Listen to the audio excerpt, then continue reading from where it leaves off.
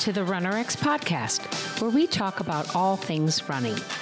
As many runners know, it's 90% mental. So join Coach Valerie and Coach Caroline as we go through the mental side of running. Welcome back to the RunnerX podcast. I'm your host, Coach Caroline, and I'm here with Coach Valerie. Coach Valerie, we have been getting a lot of questions in our Ask Me Anything. You go live on Instagram. We used to do Facebook, but Instagram, you have a bigger following. So we go live on Instagram at 10:30 Central Time every Wednesday. Mark your calendars, guys, and we try to give you notifications. But we've had a lot of talk lately about cadence. And I know we've talked about it in the podcast, but that was 100 episodes ago. So can we revisit that? Let's talk about that 180. Why people are getting really latched into that 180, like Coach Valerie says 180. But can you explain that? Yes, absolutely. So, and it's the same with me. I'm also kind of geeky that way. When I first started working with pose method, that's what I teach, pose with Dr. Romanoff. And my average cadence, and by the way, most runners' average cadence, I wasn't special, is about 160 to 165. Okay. So that means, and generally it's because you're either pushing, reaching, or both. It's an inefficiency in your movement. So when I first started working with Dr. Romanoff, he was like, you really want to get your cadence up closer to 180. And this is funny because this was way before iPhones or anything like that. So I bought a metronome that is for timing for music, and you clip it. So I guess if you were in the band or something. Yeah. If you're practicing or whatever. Yeah. So I clipped it to like right by my jog bra, and I wore it, I kid you not, for, I don't know, several months. Because to get from 165 to 180 just felt so crazy. Like in the beginning, I felt like my feet were like, whoa, like Roadrunner. Yeah. Just moving going in place. from this and it was very much like I was so focused on trying to get to 180. And what I missed, guys, this is really important. What I missed was the 180 is a natural response of running, meaning when you start to just let your body fall forward and your foot starts to pull, 180 is almost a baseline for almost anyone. And it's a baseline. So physiologists found, not Valerie, physiologists found that about 180 is the body is using muscle elasticity.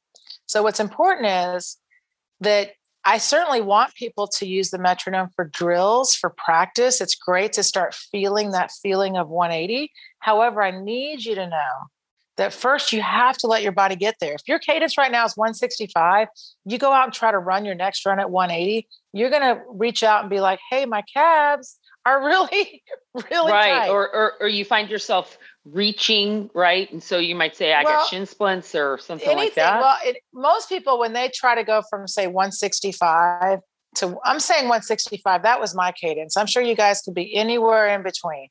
But the average runner, honestly, is about that. So what happens is if you try to just do 165 to 180, and you've never done that before, can you imagine how tired your legs are going to be? And it's going to be, you're going to be using muscular effort, especially because you've not yet practiced falling. You're just starting to pull. Now, I will say this, it's a much better idea to do it as a drill so you can get yourself used to it.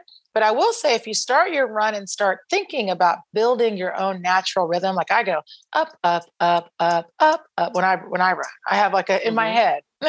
Yeah. But what I just want people to understand, because sprinters are running like at 250 and higher, especially the girls. I mean, there's females up there with cadence close to 300. We've seen like 265, 270. So 180 isn't really that extreme. And marathon runners, elite 10K runners, they're all up like 185, 187.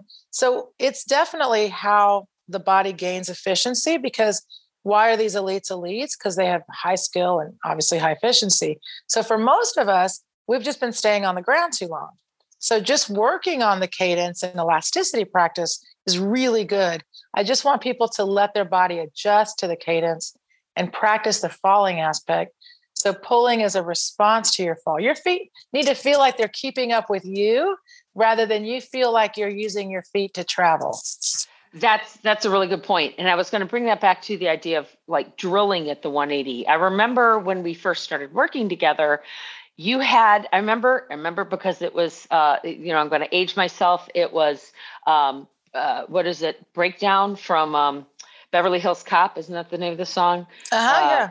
Shakedown. It's Shakedown. So it's right at like 180, and you turned it on, and it's like a 3.5 minute song, and you had us do curb runs, and you had us think about, going up the curb, not with our legs, but with our whole body, right? You're moving your body up the curb, and you had us do it for 3.5 minutes. It was just a heart rate exercise, right? But then you told us that it was 180. Right. Yeah. At the time, you were just like, okay, guys, we're going to do this. We're going to try to keep it up for the whole song. That's all you said. I remember that, because then afterward, you said that was 180. And I went, oh, and it was a huge light bulb moment for me, because it was a drill, right? Granted, it was 3 minutes, was pretty long. But the point was, I suddenly realized 180 wasn't that hard, if that makes sense. Like, I can understand. I am probably a 165, going up to 180. Yes, that's going to be hard. But running just in that drill at 180 wasn't as challenging as it was to go out and run on the street at 180 at that level. Right.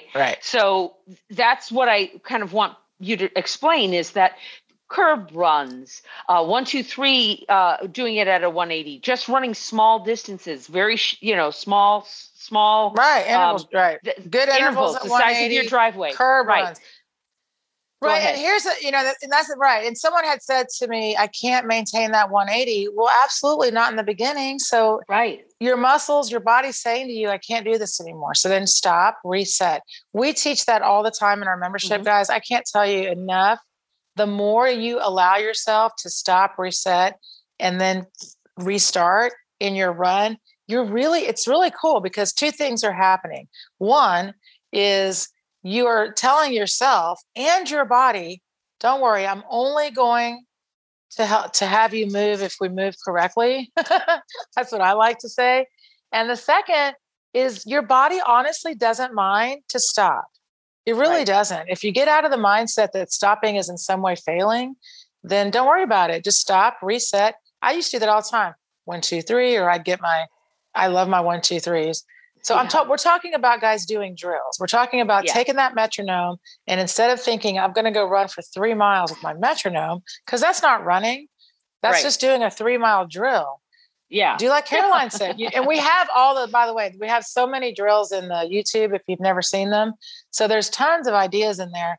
And the idea is to keep it simple, just to feel the feeling of up, up, up, up. And when you run, you'll start to pull your feet, and you'll start to make sure you introduce the falling.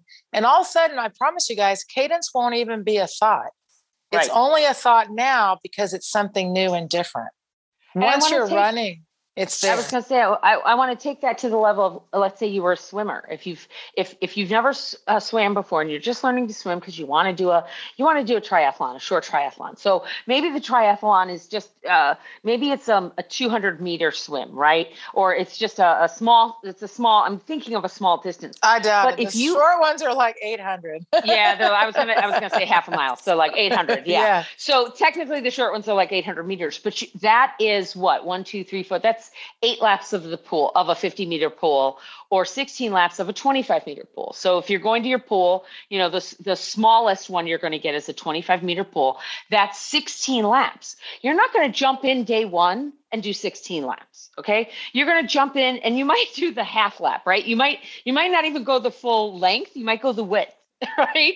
You'll do the width. You'll stop.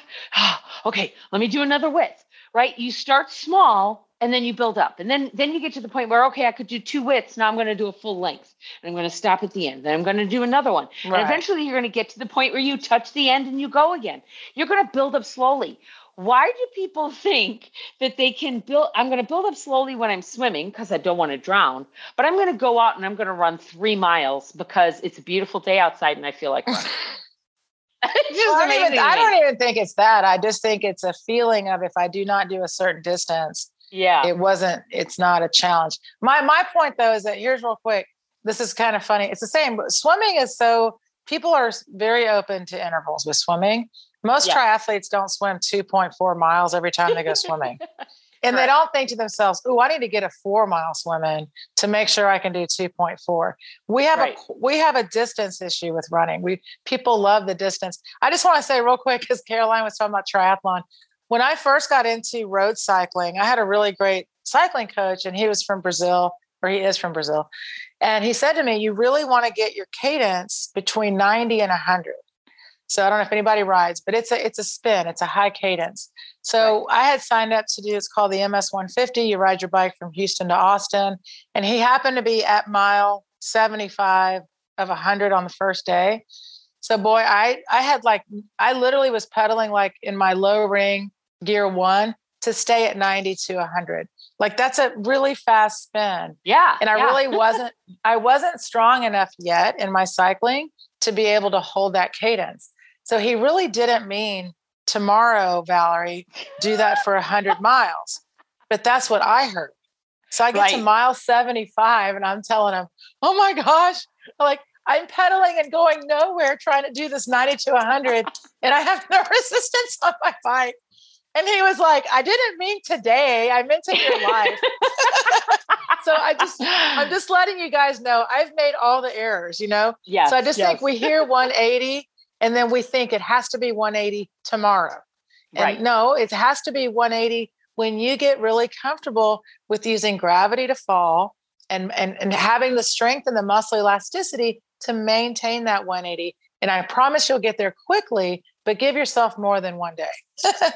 I love it. Okay, guys. So if you haven't already shared this podcast with a friend, so we get up in the algorithm, that's just how social works. Feel free to please subscribe and review. 5 stars is the minimum you can give us, because we're just great.